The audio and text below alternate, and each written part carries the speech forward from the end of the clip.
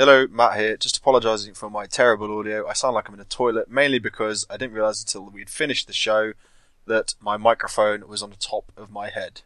Brilliant. Anyway, enjoy the show.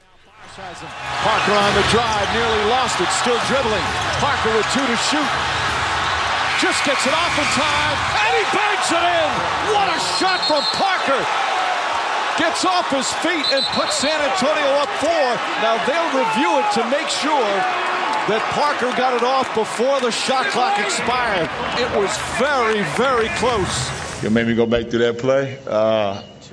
Tony did everything wrong and did everything right in the same possession.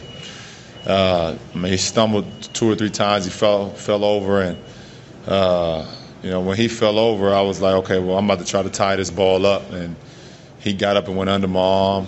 I got a great contest, and he even double pumped it and barely got it off. That was the longest 24 seconds that I've been a part of. Hello and welcome to the Double Clutch podcast.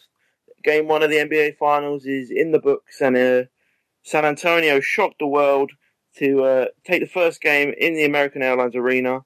We're here to give you some coverage, some analysis, and talk you through the game's talking points. Today I am joined by regular co-host Mr. Matt Smashed. Hello.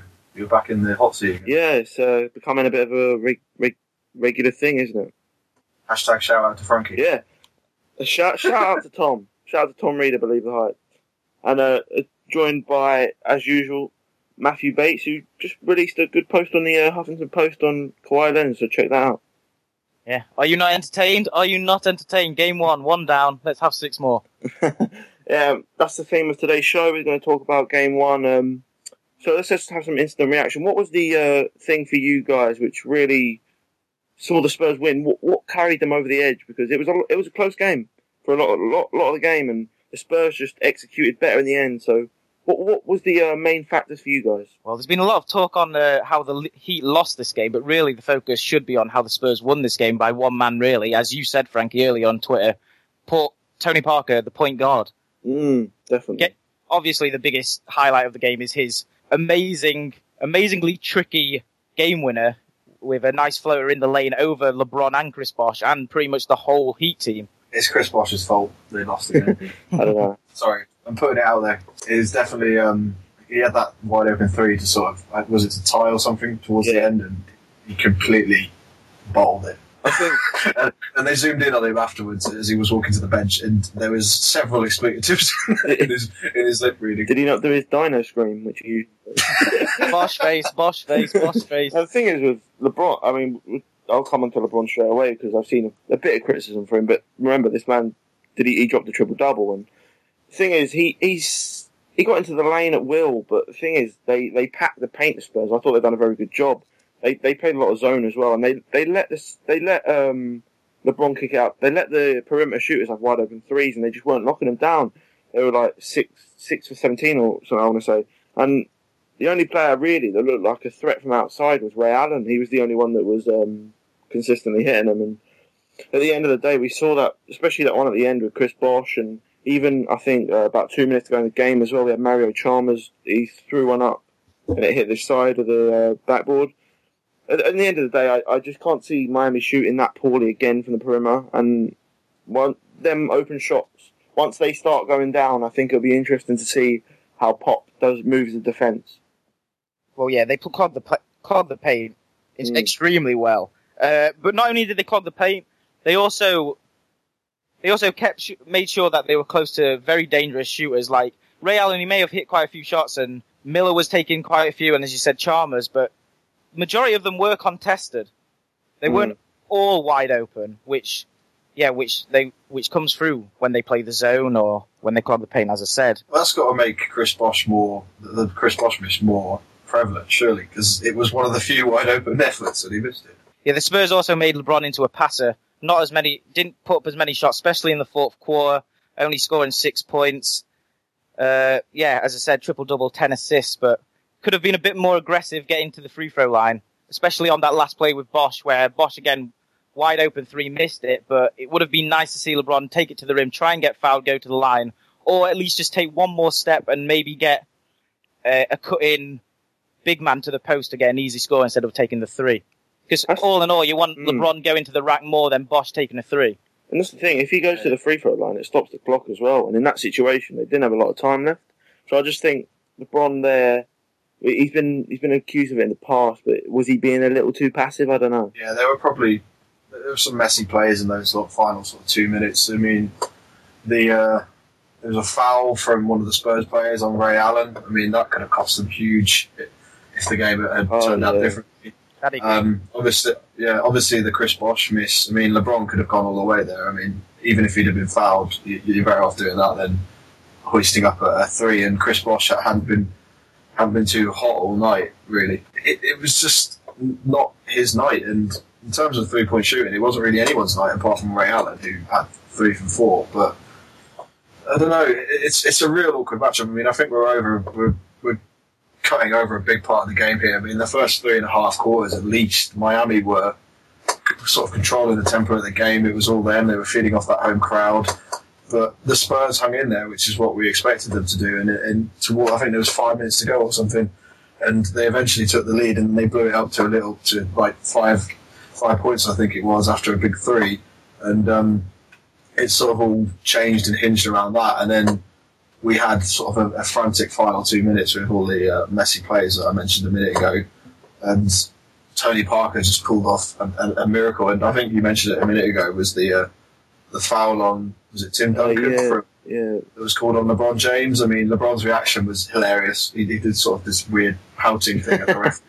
Not that that's going to change their mind, mate, but it was amusing to say the least. And it was a close game. I mean, right up until the final few seconds, it was only that crazy Tony Parker heave that really sealed it for them. Yeah, and I just hope this is a theme for the rest of the finals, because it was a really good matchup. And I know the Spurs narrative of they're in San Antonio, it's not exactly in New York, but they're a fun team to watch. On the basketball court, if we're talking X's and O's, they move the ball quickly.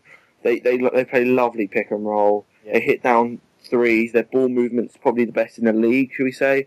And I think that came through as well. And what I liked about this game is Manu Ginobili. He's not been his best this postseason, but when he when he gets to the rim, he's such a crafty finisher. And he didn't make many points, but you could just tell he's also always got that. He's always got that bit of magic in him, and he not only can he take it to the rim, but some of the passes he pulls off are just incredible. And he could be a difference in this series, because when you look at it, we know about Tony Parker. He runs the pick and roll the best in the NBA, and I said this before, but he should have made it all NBA first team. I don't know.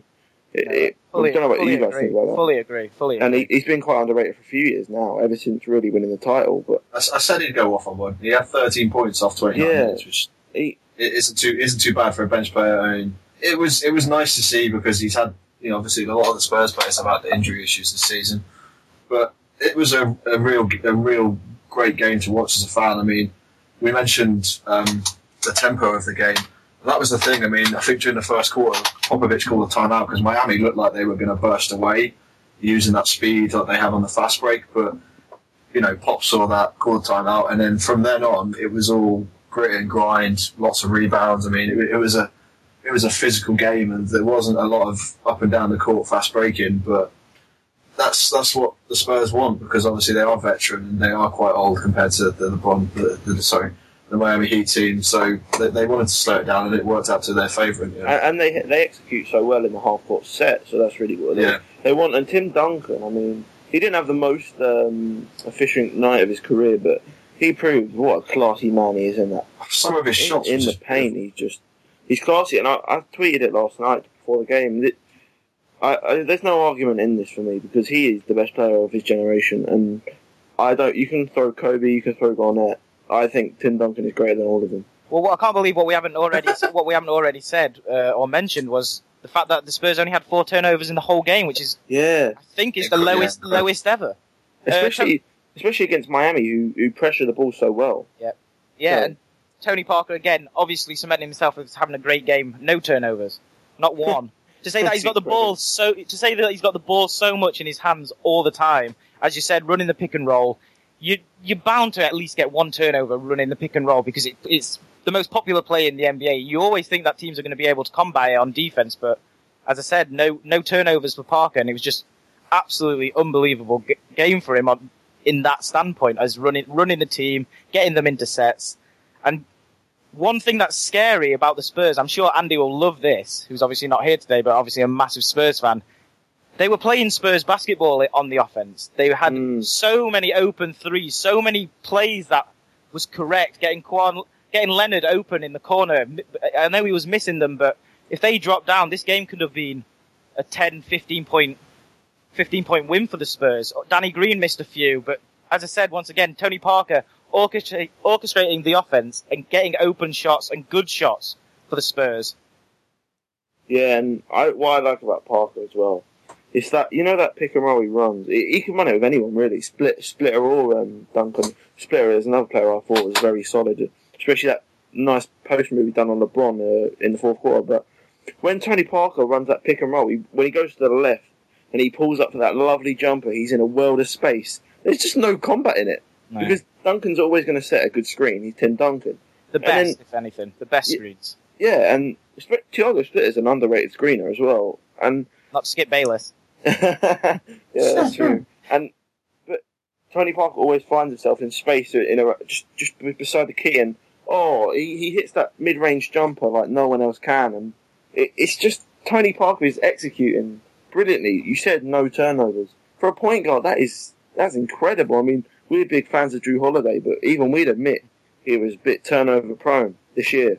Yeah, just a bit. Yeah, with the turnovers as well. One of those 4 turnovers came like on the first play, and it looked like that was what Miami were feeding off. And I think they sort of realised then we've got to look after the ball against these guys because they will outrun us. But just going back to what you mentioned about Parker and Duncan, throughout the game they switched to just basically a 2-man game. They just played with themselves, and Miami didn't really know what to do then because they were too busy focusing on everyone else, fearing that Green and Leonard and whoever else was on the court at that time were going to hit wide open shots. But I think the biggest point was towards the end of the second quarter when I think it was 0.2 left on the clock at the end of the game. Yeah, 0.8 or whatever it was, and they inbounded it, and Duncan put up that shot to cut the lead. I mean, that was massive. There's no way we could realise how big that was at that point in time, but that really cut the lead, and it sort of gave the Spurs that momentum going into the third quarter, and they just kept it close. It was just literally a dogfight throughout the whole game. I mean, both teams shooting percentages in the sort of low to mid 40s. The 3-point percentage for both teams, both around the 30%-ish. Free throws kind of cost Miami as well because they hit 70% to I think the Spurs 83, so it cost them in the end. But an unbelievably close game, and if the rest of the series is like this, then I think basketball fans in general are just in for a treat because every single quarter in that game was competitive, and you don't really get that in basketball often, do you? They don't really have anyone that matches up well with Tim Duncan, I felt last night, because Haslam, as much as he's a solid post defender, he doesn't have the length to trouble Duncan, and Chris Bosh, come on, let's be honest, he's not the toughest man, is he? He can't deal with someone of the physical stature of a Duncan, so Bosh usually will go to Splitter, who's not really an offensive threat, which leaves Duncan to really have his way with Haslam, and then if he wants to, see, Duncan's just got so many weapons in his arsenal, because he can take you down on the low block, give you that lovely spin move, which we saw twice last night, and finish at the rim. He can turn around, hit the fadeaway, or he can screen, and then they can pop it out to him, hit that lovely mid-range jumper. This man is just literally... I'm gushing here. I'm gushing. Andy would be proud. I think Mario Chalmers for the Miami Heat has got to really step it up, because last night's game I thought he was probably the poorest player the Miami Heat had. He didn't look like he's on a team that's gone to the finals for 3 consecutive straight years, and they're only the 6th team to ever do so. And he just looked beaten all the time, which is why in the end they kept switching and putting LeBron James on Tony Parker. But then you take LeBron James off whoever is in the paint, and you leave the paint wide open. Don't you think? Because they're not a big team. Don't you think that Norris Cole he would be a better match for Tony Parker, because I think he laterally moves so much quicker. Like, I think he's such a good on-ball defender. I think that would be a better matchup. He's having a breakout playoffs as well. There's been a few games where he's been hitting over 20 points, which He was great last night. I mean, he only had 5 points. He took it coast to coast, didn't he? He was 2 for 4, and he had 1-3, and he only took 1-3, and he made it. So there was that play where he got it, and he just took it right to the rim, coast to coast, aggressively. And as much as Mario Chalmers is a solid point guard, he doesn't ever attack the rim. And I don't get an air of security when he's on the court. I don't feel comfortable when he's Chalmers. You feel he's gonna go somewhere, isn't he, and get overpaid. You feel he's going to mess up. I mean, anyone who watches college basketball knows he's made game-winning shots in college, finals and playoffs. Against Derrick Rose as well, wasn't it? Mm. Indeed, it was, and Justin Timberlake wasn't too happy about it. And I saw someone last night, and I've seen it again tonight. The Heat was selling these tops which said Eastern Conference champions. They were like top of the East or something. It's like, why would you buy that top? Let's be honest. Why would you buy that now? Because if you win the championship, that tops are irrelevant, really. You're the champions. Mm-hmm. And then if you lose, you're just reminding yourself that you didn't win the ring. Well, you know how insignificant it is when Birdman's accepting the trophy. Yeah, exactly. He said, you see, when they won the championship last year, Mickey Harrison got his hands right on it. Yeah. There's teams in this league that would do anything to have a conference band on it. That's like, didn't the Clippers? Yeah. They sold Clippers. They sold T-shirts for the division. Actually, I said that I'd take a division title in Philly, man. Well, yeah. Because when I nearly predicted us to win the Atlantic Division this year, but that's a topic for another time. You don't want to hear my prediction. That's all I'm saying. I was going to say, as British fans last night, I think we had a treat for once. We had the finals on 2 sports channels, so you could either watch ESPN's coverage if you were lucky enough to subscribe to them, and if you're unlucky, or you could watch Sky Sports if you subscribe to them, and you had a wide variety of options available on League Pass as usual, and it was really great because I mean it was at a silly time of the morning as it usually is, and it will be for the rest of these finals apart from the slightly earlier tip off on Sunday's game. But it was just nice to see it on so many channels. I mean, you had the choice of Kevin Cadle and the guys over at Sky, or you had Magic Johnson and crew on ESPN, and it was just nice to see it on multiple channels. I mean, I feared that when Sky originally got the license, they were just going to get the finals and ESPN wouldn't have any say in it. But if I'm going to get the option for every game to watch it on both, then I'm going ESPN all day. I'm sorry. Well, why wouldn't you? Because you just look at that panel on ESPN, what they've got. They've got Magic Johnson, one of the top 10 players. Well, I'm going to cut that down to top 5 players of all time. I'm going to cut that down to top 2. Okay. Calm down. Anyway, yeah, you've got Magic Johnson, and arguably a top 2 player of all time. You've got Mike Wilborn, a noted journalist for the Chicago Tribune, who's been covering the sport for over 20 years. You've got Jalen Rose, who's in arguably the most famous college basketball team of all time.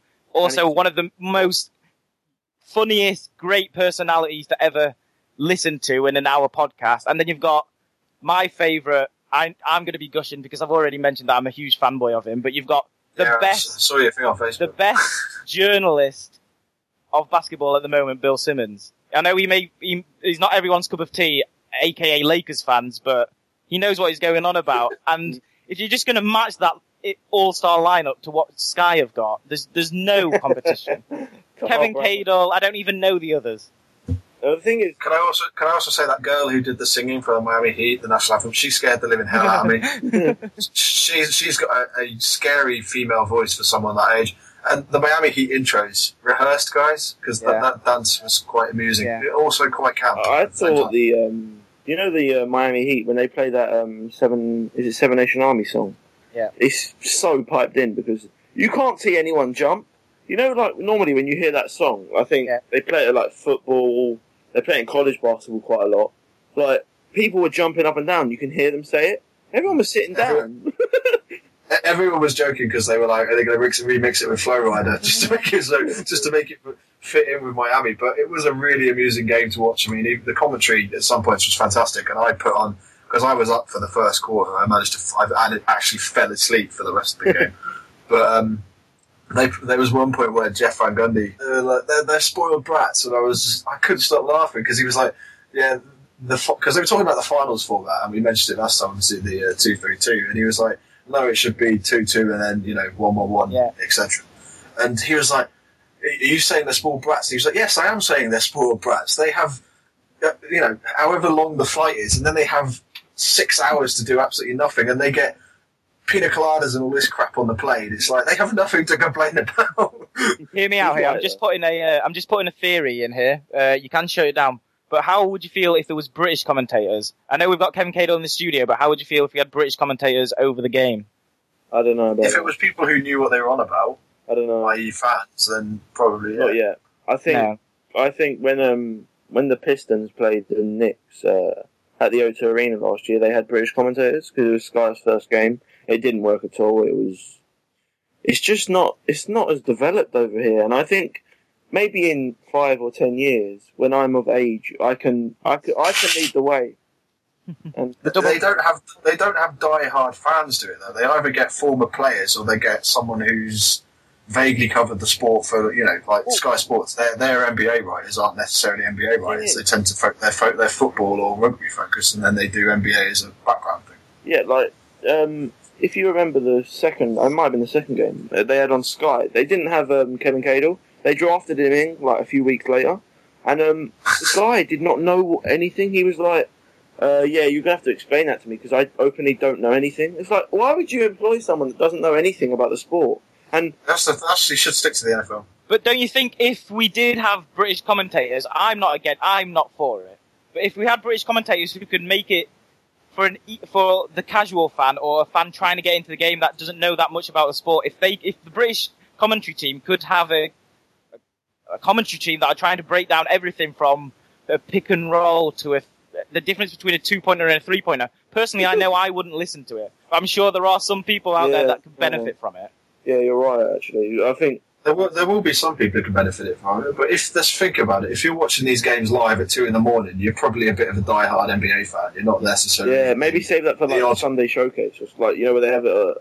Yeah. Or give it an option, a red button option, where you can have English, people breaking down the plays and the teams and the franchise histories, etc. would be good. I mean, when me and Andy first started this last year in July, obviously the Olympics came up, and we mentioned it then because John Anamici and the other guys were all commentating on the Olympic Games, and we were like, we can't watch it because we're so used to NBA coverage and we're so used to, Marv Albert and all those guys going back and forth at each other because they laugh and joke. They don't take it seriously a lot of the time, and that's what we find so fantastic.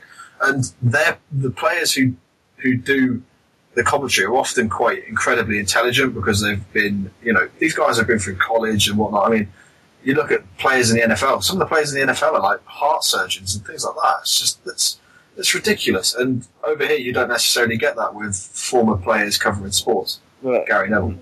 The thing is, Gary Neville does a really good job. He does, but when he first started, everyone was like, oh, God, get him off the screen. That's the thing, like, their Sky Sports for football coverage, they're going to have Jamie Carragher in the studio. And I'm not being funny. I don't want to be disrespectful to any Liverpudlians we have listening. But his accent is rather strong. And I don't know how well he's going to translate to telly. But I guess that's for another time. And I think we'd do a good job. I think we would, and we should pitch it to the... We'll try and live cover a game via Skype. That would be interesting. I know I don't know much about football, but I know why Gary Neville was wanted off the screen, and that's got to be because of his looks, not what he's saying. I like Gary Neville, and I've said that a lot. But we must move on. Just away from the finals for a bit. We'll go back to preview game 2 in a minute. But just want to get your reactions on the news that the Denver Nuggets, after letting their GM walk, who won Executive of the Year, have decided to let George Karl go, who won Coach of the Year. It's fair to say it's not been a very good few weeks in Denver. What do you see good coming out of this for the Nuggets, and where do you see George Karl ending up? Well, it's a big change, obviously, but I think they're going to have to take a step back. I think they've progressed so well this year that's just been, but I can't really see them increasing or getting better from what they did in a record standpoint. They've lost Gallinari for, we don't know, I think it's January that he's coming back now. He's not even had his surgery yet. He hasn't had surgery yet, yeah. They had the GM of the year, which obviously is something, and the Coach of the Year, and George Karl's been there for 7 years now?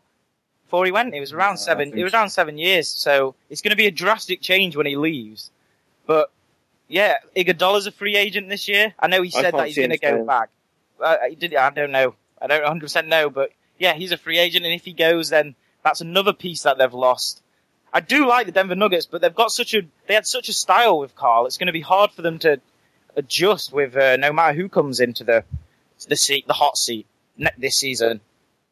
It's the classic coaching roulette thing. You get it in every sport. I mean, we get it over here in football. Like, Mourinho's just come back to Chelsea, and you get the same or the similar sort of thing over in the NBA. And people were getting involved in this on Twitter. Actually, I've just quickly typed in our hashtag NBA in the UK, and Joe, who writes for us, he said, "I find George Karl overrated." So you guys could argue against that.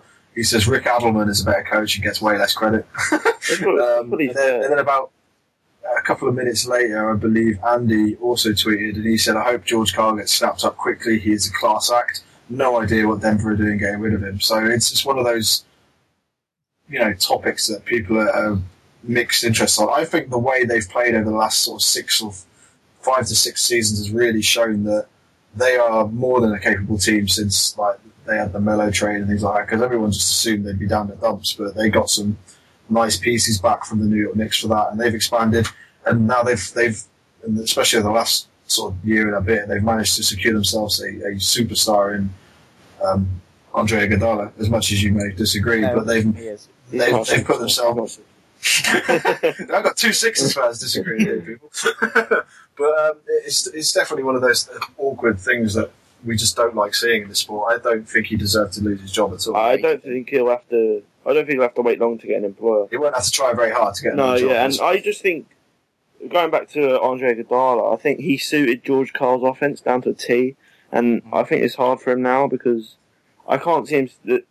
Other than the team, I mean, when I'm not going to be disrespectful to Colorado, but there's not that many reasons to stay in Denver.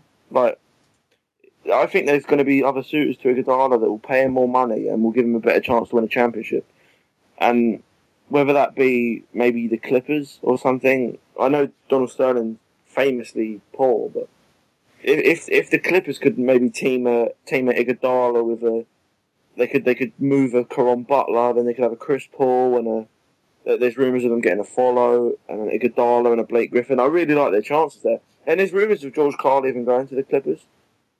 So I think what I want to say about the Nuggets is they finished third in the Eastern Conference. They finished Western Conference. They finished third. Do you know how tough that is? And the coaches from the third, the fourth, and the fifth team have all gone. Well, we think Lionel Hollins is gone. Yeah. Well, he's a classic. George Karl's a classic. Great regular season coach, and doesn't really perform that well in the playoffs. Even the time that they went into the second round, the Denver Nuggets, since he's been a tenure there, he wasn't even on the sidelines. Mm-hmm. But I don't know. I think you've got to look at the Danilo Gallinari injury and they ran up against the Golden State team that we said before the playoffs they can either shoot you into a series or shoot you out. And they certainly shot them in, and they shot themselves out in the next round. Yeah, and the thing is, there's so many coaching jobs and high profile coaches, and you've got people like Lionel Hollins that is pretty much guaranteed a job wherever that be next year, whether that be at the Clippers or Denver. You've got Brian Shaw guaranteed a job wherever he goes, and I hate to say it, but it's not going to be in Philly. Vinny Del Negro, who's on the lookout for another job after he took the Clippers to their best ever season. So, I mean, I think it's just interesting to see where each coach is going to line up and which franchise decides to go, yeah, we'll take a new coach, or they'll say, all right, we'll go with a trusted head like the Bucks did. And we openly criticised the Bucks for doing so on our podcast. So, I mean, the latest rumour I've seen thrown around, which it's on the subject of coaching vacancies. We'll talk about it more tomorrow on the State of the Franchise, but the Miami Heat assistant coach Danny Fizdale is thought to be heavily interested in the Sixers job. So I think that's a theme at the moment, is getting the assistant in because they have that new, fresh outlook on things. Yeah. Just one thing going back to George Karl and Denver Nuggets is his style of play suited the Denver Nuggets so well. He was he loved the fast break, he loved the fast-paced offense, and when you're in that high altitude in Denver, it's your advantage. Mm-hmm. So, for the Nuggets, really, I think they should stick to that stick to that style of play because they have got the fast guards like Ty Lawson and even like some of their forwards are athletic like JaVale McGee as well, and obviously the Manimal. I think Matt, you'd like this. Matt Smash, you'd like this. Don't you think this roster would suit Mike D'Antoni to a T? And because I don't know about you, but I can't see Mike D'Antoni lasting in LA too long. No, I don't think he'll. So I think you pull the plug. I think you pull the plug, and D'Antoni I think would do very well with this offense. I think it's. I think we've just obviously with the state of the franchise we've already done the Lakers, but I think you pull the plug on D'Antoni. He's one of the main reasons Dwight Howard doesn't want to stay in Los Angeles, and if you bring in someone like maybe George Karl or someone along those lines, Dwight Howard might be a little more suited to that and might be more happy with that. And there was an interesting article up on, I think it was Laker Nation earlier on today about the Dwight Howard situation, because obviously at the moment the rumours are he's off to Houston, but we were expecting all kinds of rumours throughout the offseason, so it's not really a surprise. And D'Antoni's one of the big reasons. So if he did ship off, maybe someone else coming in, George Karl or whoever would, it would change his mindset. And if Dwight Howard does leave the Lakers, it puts them financially and economically in a sticky situation because they lose such a big money grabber for that team. And obviously Kobe has not got too long left in this league, especially after his Achilles injury. It puts the future of the Lakers franchise in economic terms in some sort of serious jeopardy unless they can bring in, LeBron James in the up and coming free agency or something like that. But it's all dependent on where these players want to play because it's player power nowadays, and we've seen that with Miami. I think that, and with the Knicks. I think that's. I think with the Lakers, we'll talk about it for a bit because we've only got one game to cover in the show, but with the Lakers, I think a lot of it rides on the power struggle between Jim and Jeannie Buss. And I think if Jeannie Buss, which I think should happen, I think Jeannie Buss should take control. And once she does that, she'll probably, I think, bring Phil Jackson over as kind of the basketball operations kind of man, which he wants the job. And then you look, and who's the man who's going to take over? There's only one man. It's Brian Shaw. And once Brian Shaw's in with Phil Jackson over him, you've got the triangle offense. You've got Dwight Howard in there. I think that situation just makes too much sense for me not to happen. Yeah, that's when they've been their most successful, is running that triangle offense. And Brian Shaw runs it perfectly. We're here with. Yeah, you looked 2008 through to 2010. That's when, especially recently, the Lakers have been the most successful franchise in the league. Haven't they got the perfect offense for the triangle offense at the moment? Yeah. Which is ridiculous. I don't want to plug it, but I am reading Phil Jackson's book, and from the way that he is describing the triangle offense, it just sounds perfect with a Nash, Kobe, Dwight Howard triangle. Yeah, and it is. It's just players have so much power in this league now, and it's the same in all sports that they just want to play where either they're going to get the most money. There's no sense of loyalty in a lot of sports nowadays, and it's something that we've really lost in sort of the last 20 years. I mean, even in something like, to relate it back to British sports, like football, players going from left. Yeah, teams left, right, and centre. I mean, you're an Arsenal fan. You know how it feels to lose your best player. It's just every single year. Yeah, it messes you up, and you don't get sort of league loyalty and team loyalty unless it's a lower league team nowadays. I mean, there's players at like Norwich who've been there forever, but if you're in one of the big markets, or in this country, like if you're at Manchester United or Arsenal or something like that, you don't mind switching places. Everton losing Wayne Rooney years ago.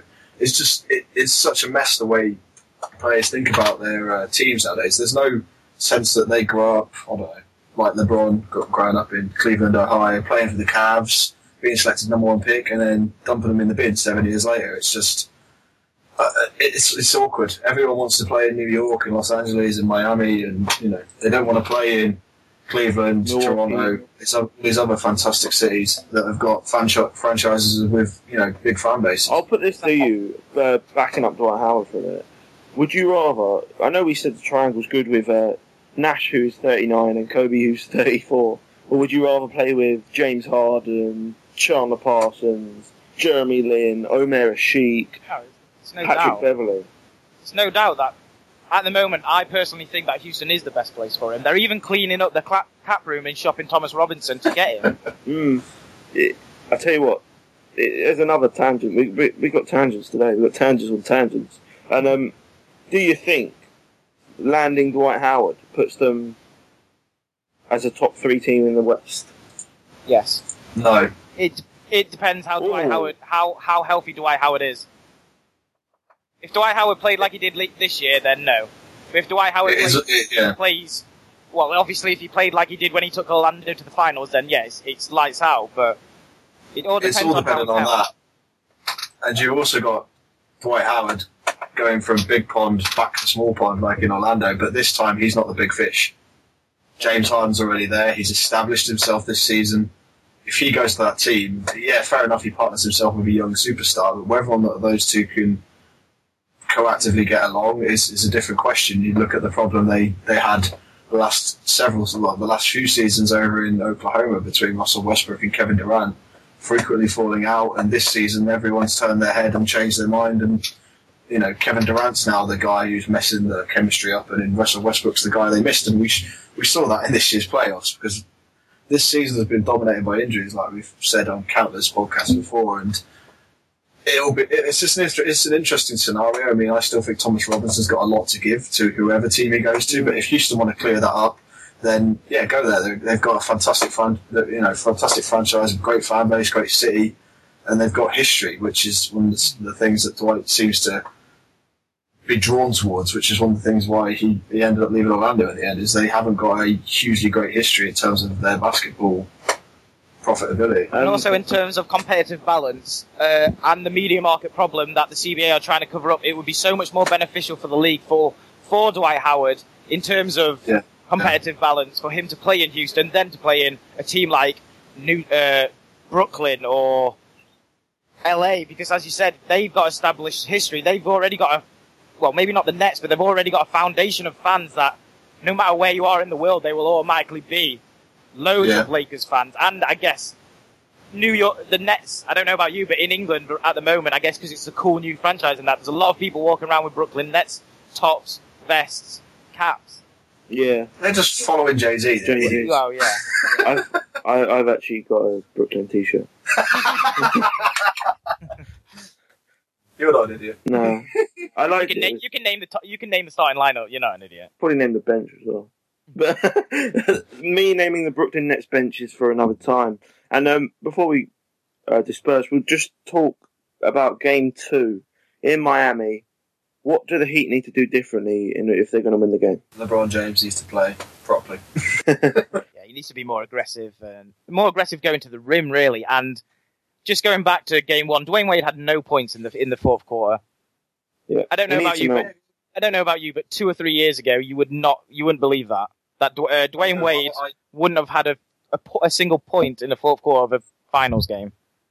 Yeah. I actually noted on my iPad that when they were introducing the starting five, Dwayne Wade still got the biggest cheer out of everyone, so you can see where the Miami faithful sort of lean towards with regards to their player fandom. But Dwayne Wade looked like he was back on form, especially during the first half. Everyone was like, he's back, but you can't go quiet in the fourth quarter. And Dwayne Wade's been known as a fourth quarter player throughout his whole career. I mean, I don't know about you guys, but I remember that crazy game in Chicago before the Big Three where it was just back and forth, and he won the game in the end by like heaving up a half-court shot in overtime. It was just mental, and he's got the ability to carry a team, and he needs to step up. If the rumours are true that LeBron James has come out and denounced those two and said they need to play better, like Matt said in his article on doubleclutch.wordpress.com, then they need to sort it out, and they need to utilise these other players.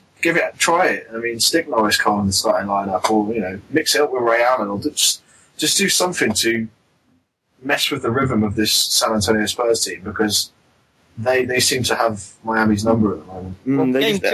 Go on. Game 2s are always fun to watch because there's so many adjustments that's going to happen, especially with Greg Popovich, who is the best coach in the NBA, and Eric Spoelstra, who is up there. I think he's the second longest tenured coach now with all these firings after Greg Popovich in the league. But yeah, there's going to be so many adjustments. It's going to be a completely different game from what it was last night. No, you're right, and it's always interesting to see in a series. They always say, don't they, a series hasn't started until the away team wins. So the series has started with game 1, so that's just brilliant news for us. And Miami Heat are going to come out firing, and I don't have an exam on Monday morning, so I can watch it all live. And I'm really looking forward to it again. And that Miami crowd, I mean, we criticise it because sometimes they don't turn up at the start of the game. But once they do get firing, they can be loud. And I mean, especially in the finals last year, they were pretty loud. So, I mean, they'll need to get right behind the team. And you just hope that LeBron gets a bit of help, because it's turning into a bit of a Cleveland show. The Cleveland show, to put it out there, because no one around him is really doing anything. And he had to, because they clogged the paint, he had to go out and kind of be the point guard. But he got no one else around him hitting shots, and it's just, I do feel for the guy sometimes.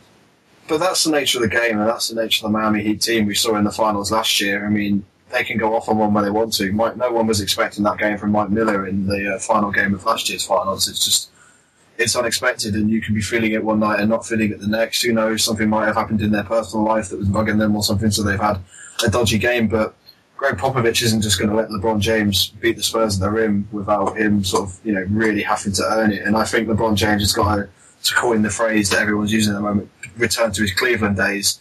And he's got to be greedy at times, and he's just got to hope the players around him, do enough to support him and back him up when he does make mistakes. And if there's one thing we've learned about this Miami Heat team is that they're all capable of having huge nights, every single one of them. When their backs are against the wall, they come out. I mean, we took Game 7 against the Pacers. I'm talking Game 6 against Celtics. Against Boston. Yep. Game one last year in the finals. Yep, exactly. And they come out and they prove the critics wrong. So I expect them to do it again. I think we're going to go 1-1 going back to San Antonio, and that sets it up perfectly, doesn't it? I don't know. I think the Spurs might. They're saying that they didn't steal this game. They said they took it away from them. I think they could steal game 2 coming into this game if they can hit the shots that they were missing last night, and if Duncan can continue and Parker can continue. I can see this series over pretty much quicker than everyone thought. And that's a very unpopular opinion. I think the Spurs in Game 1 sort of worked pretty tirelessly to make LeBron James take a lot of jumpers. And fair enough, he's improved his game with regards to jumpers, but he's 1 for 5 from 3-point range. And when they were doing that, if he didn't feel like he was comfortable enough in taking the shot, he'd pass the ball to other teammates. And some of his other teammates aren't nearly as capable as LeBron James. The guy's the best player on the planet. There's no... you can question someone like Kevin Durant, but there's no doubt in my mind right now that he's the best player on the planet, and he should be taking that shot. Don't go and chuck it up to, I don't know, Mike Miller or someone. Just have faith in your ability to create and to score that bucket. You're right, and I think all eyes will be on Game 2 because it's such a pivotal game. You go 1-1, series is back. You'd have to say Miami's hand with the last 2 at home. But then if it's 2-0, then the Spurs, they've got 3 at home, they've got to only win 2 of them to close out the championship. So Game 2 is the real key, and be sure to watch it. And if you don't, I'm sure we'll get a match review up on the blog, hopefully, by one of our team of writers. And just everyone's game is to win a road game. Yeah. It's as simple as it's just you win that road game, it changes your whole mindset completely. And I think we've got a few questions to get onto, and a lot. We'll make this the last segment of the show. We're going to talk a bit about video games. This is Steve Kerr with an exclusive on NBA 2K14. For privacy, my guest's identity will be concealed. Why have you come forward? I just had to. I've been watching them push the boundaries for years. They are a powerhouse, no doubt. But what are they hiding? They're doing big things this year. That's why I'm here, to do something about it. Like what, stop them? No. I'm going to join them. Matt, I believe you have a few tweets that we've been sent in. Yeah, we have one of the guys, or I don't know, it could have been both the guys. Who knows with the undersized basketball guys? But they put question for the podcast: LeBron James first ever video game cover with NBA 2K14. What is our favourite basketball video game and favourite cover? Pretty difficult one considering there's been tons. I'll quickly say about the LeBron James thing. I think this is just kind of showing us that when post decision, it was quite cool to hate LeBron, and LeBron was kind of public enemy number 1. I think that's completely shifted now. I think it's almost the other way, and That's why he's on the front cover of the video game. And to answer your... He's the Kobe. Yeah. People watch him nowadays. To answer your question, I'll go for NBA, I think it's called 2K Sports, I think that was it, or ESPN 2K Sports or something. Yeah. Had Allen Iverson on the front cover. Going for that. That was my first basketball game. That was an amazing game. Yeah, I fully agree with that. It's not my favourite, but I do remember I bought that off eBay for something ridiculous like £5. And yeah, that was a quality game. You could dunk on anyone. It was the easiest thing. It was the easiest thing to dunk on anyone ever. Just to quite quickly ask you, which one was it? Was it the one where he's actually in the jersey playing, or is it one where he's doing the prayer sign? I think it was the prayer sign. Yeah, that is an absolutely quality one. My favourite game, I don't really want to... it's not the best gameplay in that, but I remember just playing it absolutely out of its mind. It was NBA Live.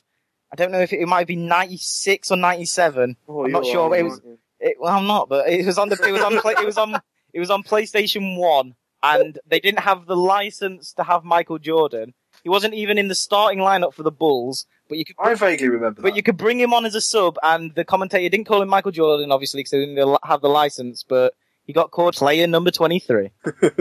What are you, Matt? Oh, I don't know. There's been so many. NBA Street probably comes to mind. Huge amount of fun. I never played the original NBA Jam because I'm too young, but the remakes of NBA Jam quite recently have been pretty good. I think it's called On Fire Edition from 2011. Awesome game. Why don't you ask Andy about the original NBA Jam? I'm sure he was around. Biggest one for me, probably because when I really got into basketball video games, was 2K9 with Kevin Garnett on the front cover. I absolutely adored that game. I'd never really been hugely into basketball games before. I'd played live and things like that, but I hadn't touched the 2K series.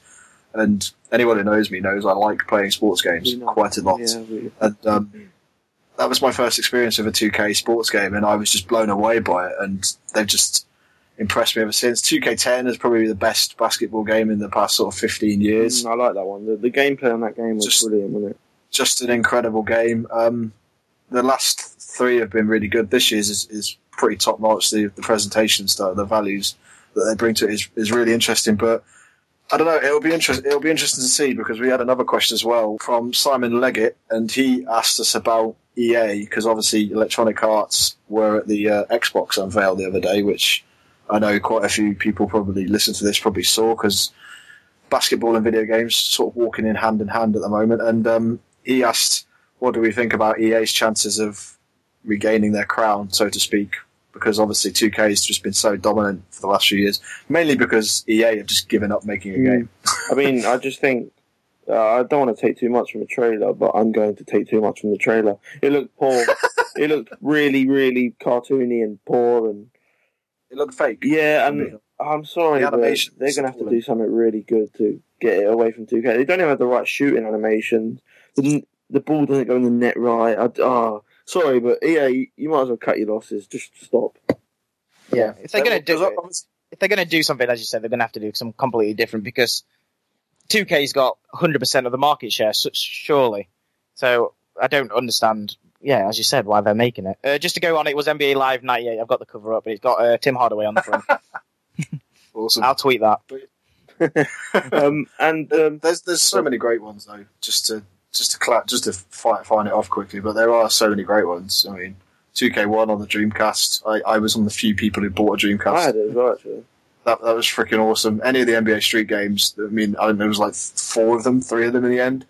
They're all awesome fun. But looking on to 2K14, because obviously the reason this question's come about is because last night the cover athlete was announced, and it is LeBron James. Surprise, surprise.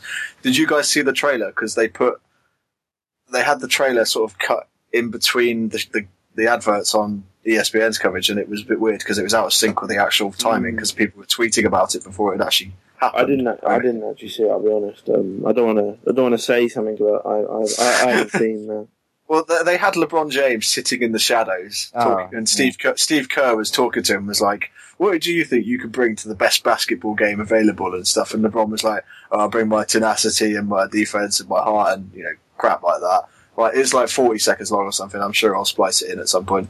And It was so obvious it was LeBron James. It wasn't even funny. They tried to cover up his voice, but you could tell it was him from his head size, for God's sake.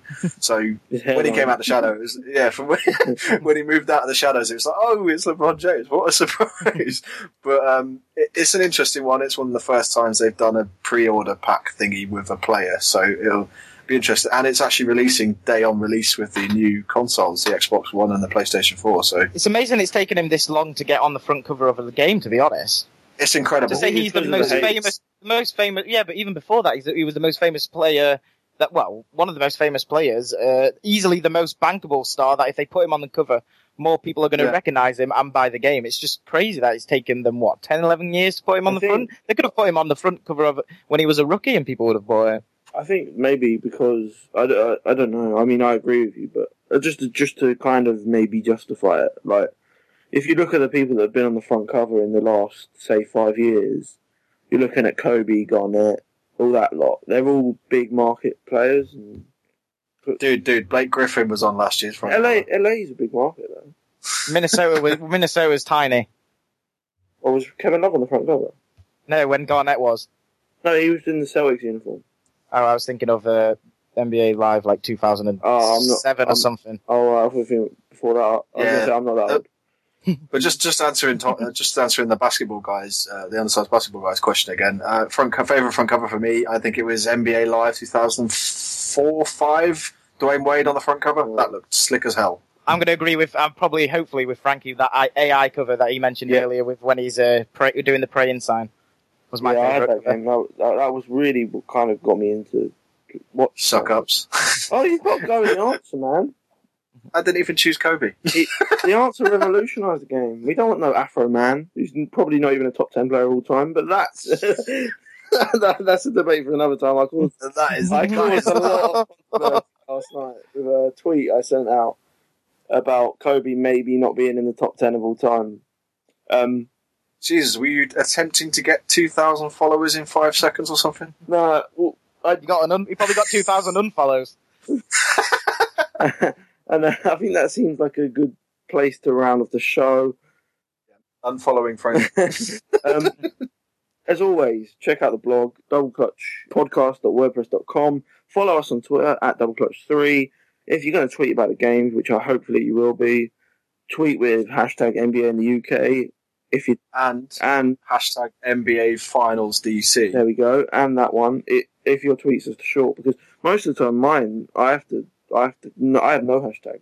I go one or the other, because you can, if you're talking about a final specific thing, then use the finals tweet, because we'll mention it on the show. I'm just going to click it now and see if anyone did use it, apart from me. And if you want to follow... No, it's just me. Awesome. If you want to follow Matt Bates, do so at Bates991. And if you want to follow Matt, you do it at Matt Smashed. And watch out tomorrow for the Philadelphia 76ers State of the Franchise. I think we might have it up on Sunday or Saturday. We're not sure. If you're really lucky and I edit it quick enough. Yeah. Depends how many Bynum swear words there are. I might want to do a fancy job like I did in the Lakers. Yeah. Mate, it depends how nice you're feeling. Review us on iTunes, people. We like iTunes. We do, and the 5-star reviews, they really help us out. And I mean, I know TBJ, obviously the biggest podcast, hit 1,000, but they started similar to us, similar to everyone else. So if the first few iTunes reviews will really help us out, guys, and we'll do the same, and we'll do the same for the other podcast one day. And let's all just look forward to the finals and hope we see another entertaining game. We'll be back to review it hopefully on Monday. I'm certainly free on Monday, so we'll get a show out on Monday. And thanks for watching. And remember, NBA in the UK. And bye-bye. Bye. When you're down on the ground, what's going through your mind? Try to get a shot up. I was going down, and I was just trying to stay composed and get a shot up. Your defense, from a team standpoint, in the fourth quarter, what was so significant about your ability to contain this team? Well, obviously LeBron is unbelievable. Dwayne Wade was playing great. We just try to contain them and try to pack the paint and make sure they take jump shots. Congratulations. All right, thank you.